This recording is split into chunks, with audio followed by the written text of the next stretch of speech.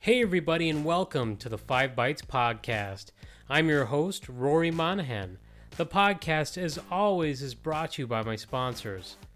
PolicyPak Software, now part of Netrix, where you use Group Policy or MDM to remove admin rights, manage and lock down applications, Java, browsers, and mitigate ransomware, plus more. And also brought to you by ControlUp, end-to-end digital experience management for the work from anywhere era.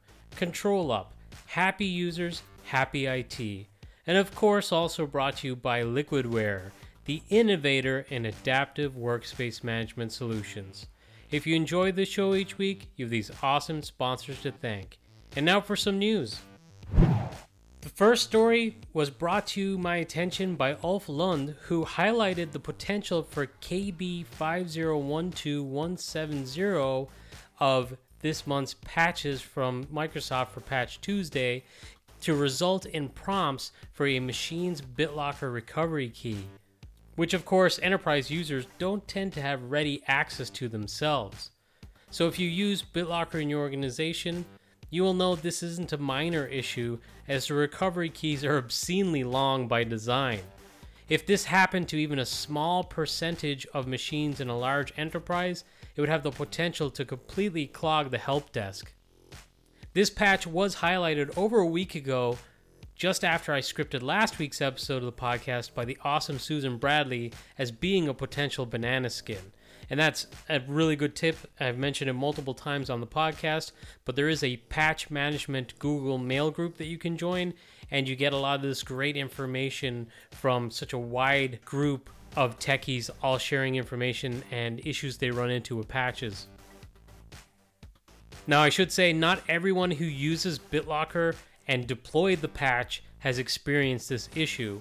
The Microsoft advisory for this update suggests disabling BitLocker and Credential Guard while you're deploying the update. I want to say that is not uncommon, as some applications with drivers or applications that maybe change low-level system components may require you to disable something like BitLocker. But actually, really in my experience at least, these types of apps are few and far between, so it is kind of uncommon for you to have to go through this process. Admins may not have realized that a patch could even result in a BitLocker recovery prompt like this. Usually, when you get them, it might be a hardware change made to a machine without disabling BitLocker first, or possibly leaving some bootable media on the PC, and BitLocker prompts because it's trying to protect the drive. It is unclear whether the note about disabling BitLocker in the advisory was originally there. I guess this is what a staggered patching method is for, though, right? And I covered this story the same week a Microsoft security team member was on social media advocating for an aggressive approach to patching. In an ideal world, certainly everyone would patch, or at least try to patch, 100% of their organization within 2 weeks. But in an ideal world, patches wouldn't break things every month either. So the crux of this one, if you use BitLocker in your environment and you haven't pushed the August patches widely yet, and you're not accounting for disabling BitLocker, or if you're using Credential Guard too, maybe disabling that before deploying this patch, may want to hit the brakes a little bit and try to re-strategize and figure out the best way to handle this patch. In another tale of woes from the recent Patch Tuesday patches, BleepyComputer.com reports that Microsoft have pulled the Microsoft 365 version 2206 update after users reported their Office applications were crashing when viewing a contact card or hovering over a user's name or photo. It said that when attempting to open a user's contact card or hover over their name or pictures in emails, comments, or shared documents, the applications could crash with a 0xC0000005 error or a 0000374 exception error. It has been reported that those experiencing the issues can roll back to Microsoft 365 version 2205 via the Microsoft Admin Center. And speaking of 365, earlier this week, Microsoft 365 experienced an outage which was blocking users from connecting to Exchange Online, Microsoft Teams, Outlook desktop clients, and OneDrive for Business. The incident only affected EMEA, apparently. However, users had been reporting server connection issues and sign-in failures worldwide. At the time of this recording, they said the likely culprit is a Cisco Meraki firewall intrusion detection and prevention false positive blocking Microsoft 365 connections with Microsoft Windows IIS denial of service attempt alerts. So this is interesting because I think this is the second time in 3 weeks that a third party to Microsoft's firewall protection solution was blocking traffic involving Microsoft cloud-hosted services.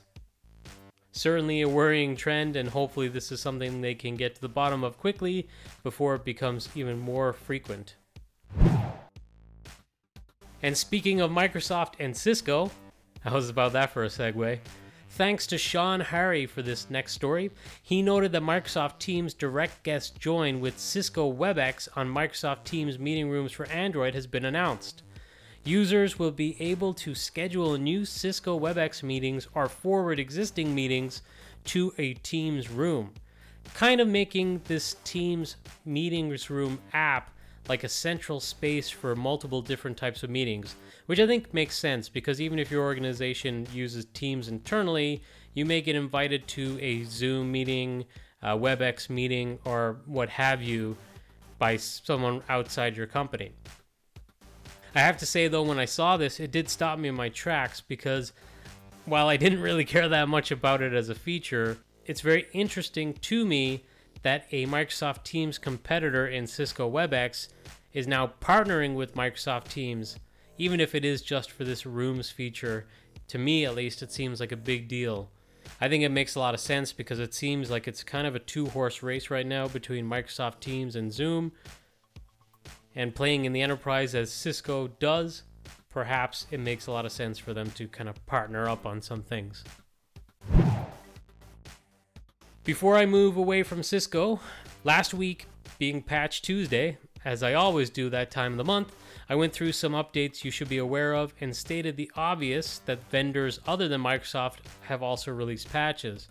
Well, I feel I should specifically highlight patches for a high severity vulnerability affecting Cisco Adaptive Security Appliance software and Cisco's Firepower Threat Defense software. The issue is assigned CVE-2022-20866 and rates as a 7.4 out of 10 on the severity scale. It has been described as a logic error when handling RSA keys on devices running the Cisco ASA or Cisco FTD software.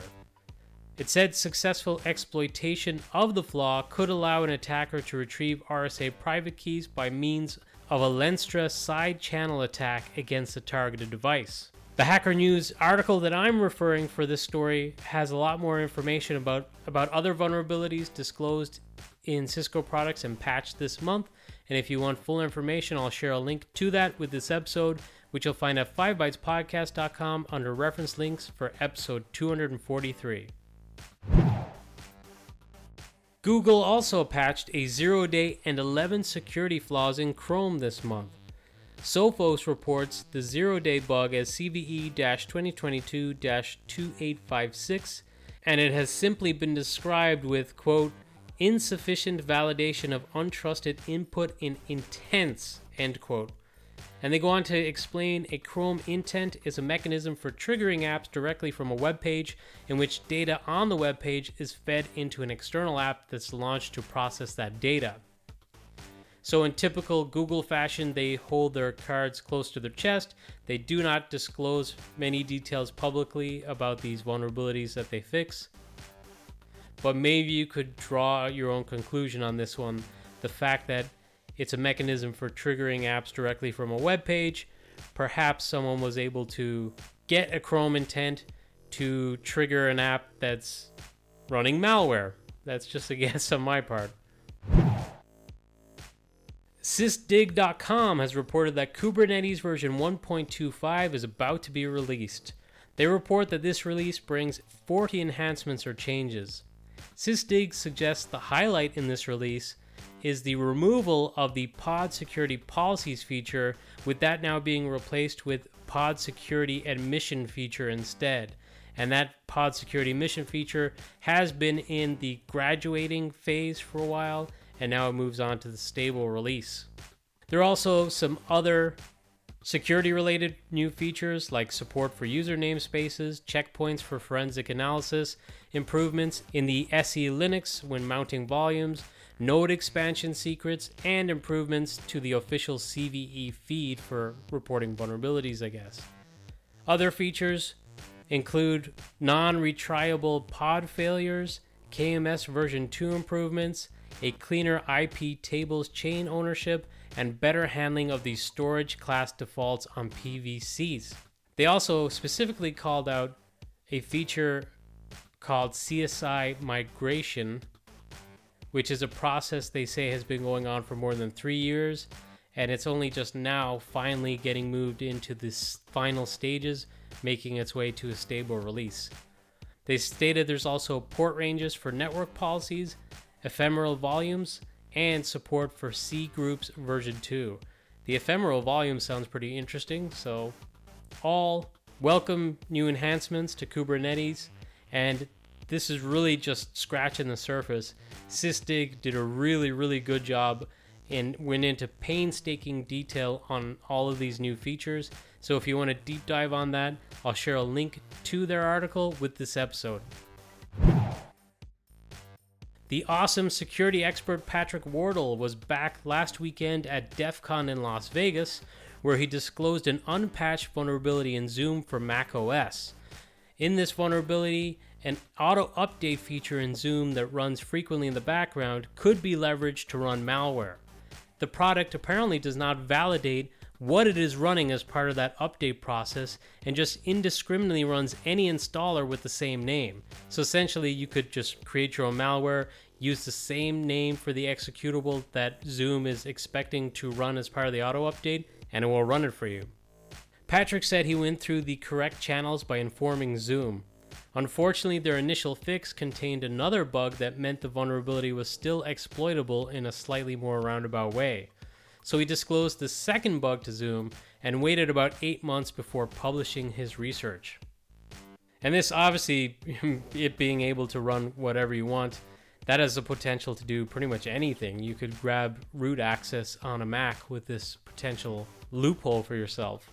Patrick said he went public at DEF CON with this, hoping that it would grease the wheels a little bit and get them moving on a comprehensive fix. Well, SiliconRepublic.com has now reported that since that disclosure, Zoom has issued a new patch. Now, I think this would be the third time at least in terms of them is trying to issue a fix for this type of vulnerability, and previously those patches didn't fully patch the problem, so I guess we'll have to wait and see if they got it fully unlocked this time.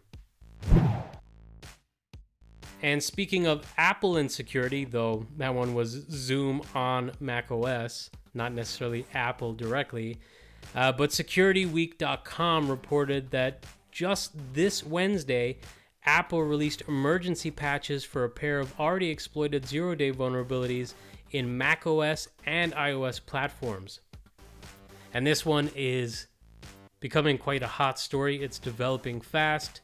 As I said, Apple has confirmed these are already being exploited, and there are multiple stories out there and accounts from people who fell victim to attackers leveraging these zero-day vulnerabilities. So if you've got an iPhone, iPad, and macOS, and you're pretty diligent at patching those, and you think you're fully patched, might want to go and check again, because if you go to your settings, general, software updates, you'll probably see that there's now a pending patch because they just released them this Wednesday. These vulnerabilities are CVE-2022-32894, which is related to the kernel, and an application with this one may be able to execute arbitrary code with kernel privileges.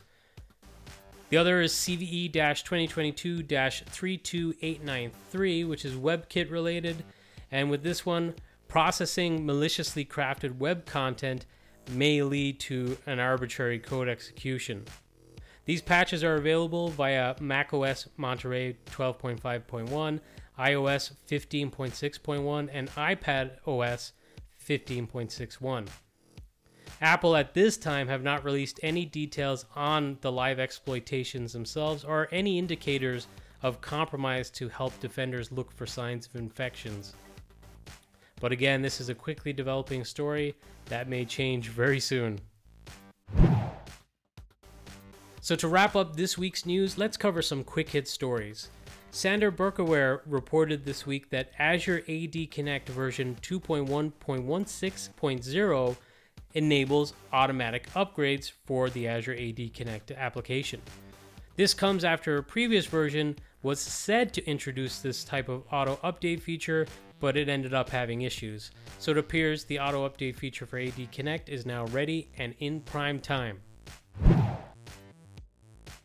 Microsoft PowerToys is getting a new utility called Power OCR that lets you select text in an image and copy it directly to the Windows clipboard. If you think, well, this doesn't sound all that useful, I promise you it will be useful. This feature is already available natively on iPhones today just through their photo preview application, and it's something that I sorely miss when I try to switch to another type of device. The Power OCR pull request shows that the utility is almost complete, with the project currently being reviewed and finalized with the help of another software developer and a Microsoft employee, according to bleepycomputer.com. And on PowerToys, I saw that Clint Rutkus on Twitter was asking people to provide feedback on the possibility of Mouse Without Borders being introduced to PowerToys. So if that's something you love and you're passionate about and you think it should be in PowerToys, reach out to Clint. Ubuntu version 22.04 has been released, and on a previous episode of the podcast, I had reported that it got delayed by a week. But in this version of Ubuntu, there's now a native support for .NET 6, and admins can install it via a sudo apt install .NET 6 command, and that's .NET 6. Now, .NET has been available for Linux distros for a while, but with this release, installing .NET has become even simpler. Also announced was a joint open container initiative for the Linux platform and partnered with Microsoft, where it reads like they're going to be providing the ability to spin up ASP.NET and .NET containers for Linux. So if you're developing with .NET for your Linux applications, you'll be able to actually create container images and have those .NET applications run as containers on Linux. So it actually sounds like a nice feature, nice win. ZDNet this week reported that Microsoft's DevBox service, a service that I covered on a previous episode of the podcast in which lets developers use pre-configured developer workstations in the cloud, is now available to all interested testers. Under the covers, it reports DevBox runs on the Azure Virtual Desktop Service and can be managed alongside Windows 365 Cloud PCs using Microsoft Endpoint Manager. Interestingly, the article states that Microsoft has not mentioned anything about how much this is going to cost when it's available. And I think that would be pretty interesting because I'd love to compare, what's the cost of this, which is presumably a high-end cloud PC for developers to use, versus the high-end desktops or cloud PCs that are available today via the enterprise and business SKUs. It's kind of pricey, in my opinion, for the high-spec machines with those SKUs. So how is it going to be made affordable and attractive to developers? I guess we'll wait and see. This week, Microsoft announced some improvements for Azure Virtual Desktop users with Windows 11 version 22H2 and Universal Print.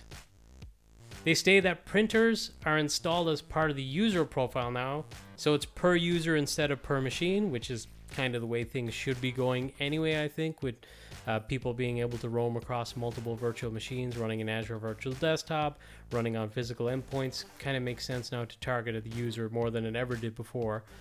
Also, you'll have the ability for printers to roam with user profiles, including when you're using something like FSLogix. There will also be location-based printer search for the local device location. So that's kind of interesting.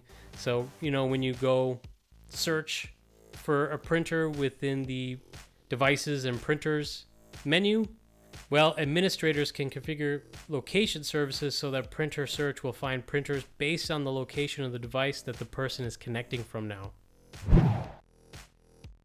Speaking of Windows 11 22H2, another nice segue, several sources, including Ars Technica, have reported that this is set to be made public on September 20th, so just around the corner.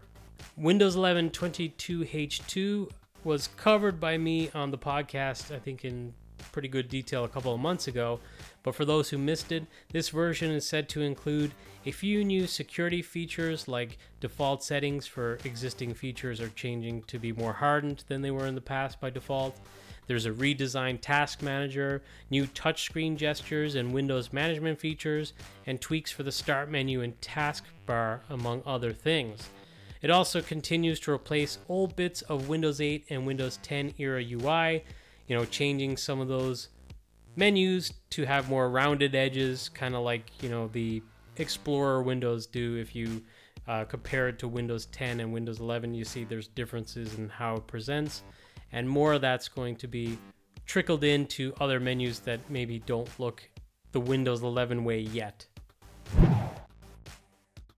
The 2207 update for Microsoft Endpoint Configuration Manager is now available with several enhancements, including improved manageability of automatic deployment rules, or ADRs, granular control over compliance settings evaluation, enhanced control over the monthly maintenance windows, and improvements to the dark theme, plus more. And I'll share a link if you want to read about all the new features in MECM. Microsoft shared a survey this week for those configuring time zones in the Windows out-of-box experience. And the survey is from the Autopilot team, I believe, so that's kind of interesting, I guess.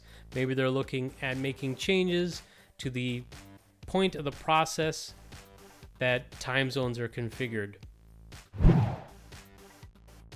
And finally, for this week's news, the call for speakers will open for the festive tech calendar next Monday.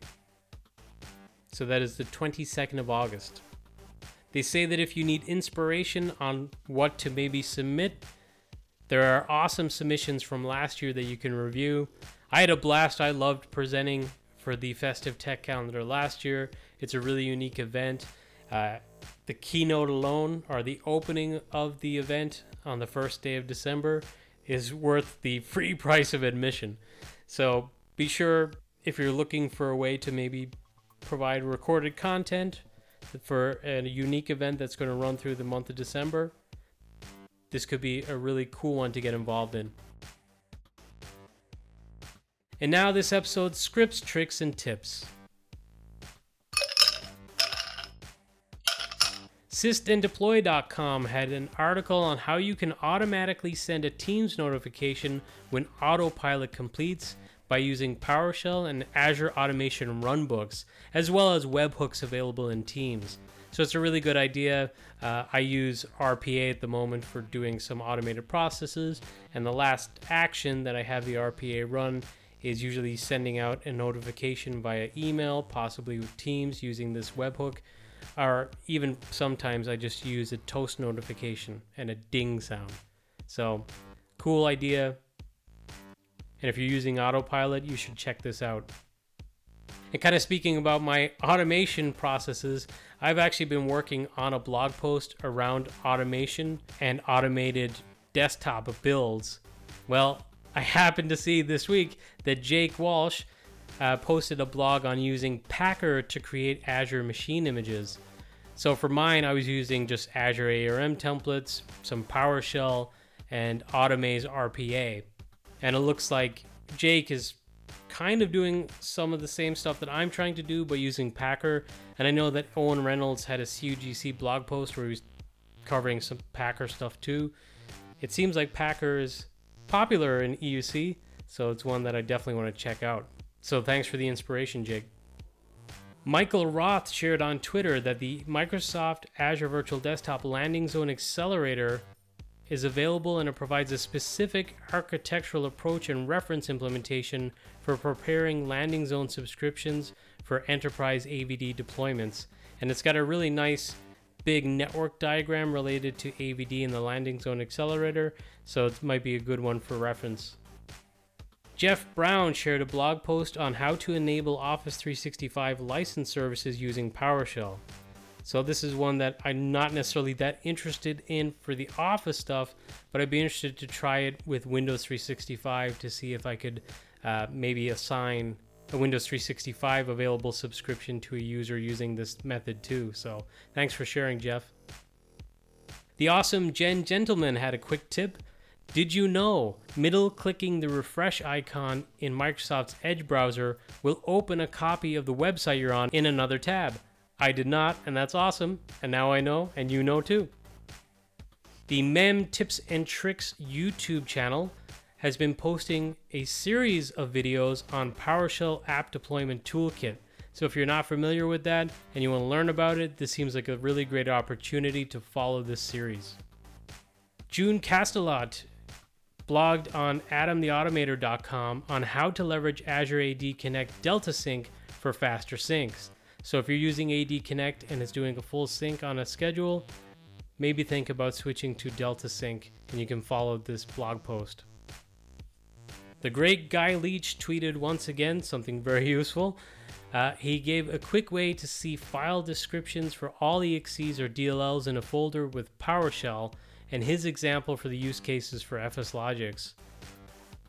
It's a one-liner, which I'm not going to read out on the podcast, but if you're listening to the audio-only version, if you check out the YouTube edition, which you'll find at 5bytespodcast.com under the YouTube column for episode 243, you can see that in the YouTube video, or just find it in the reference links.